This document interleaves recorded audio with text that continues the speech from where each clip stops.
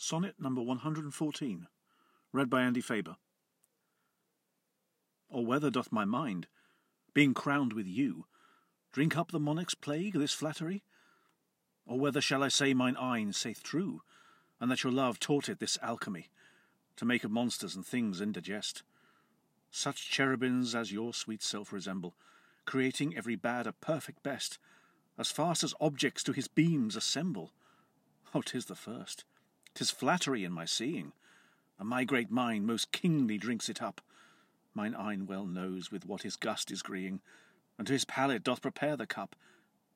If it be poisoned, 'tis the lesser sin, that mine eyne loves it and doth first begin.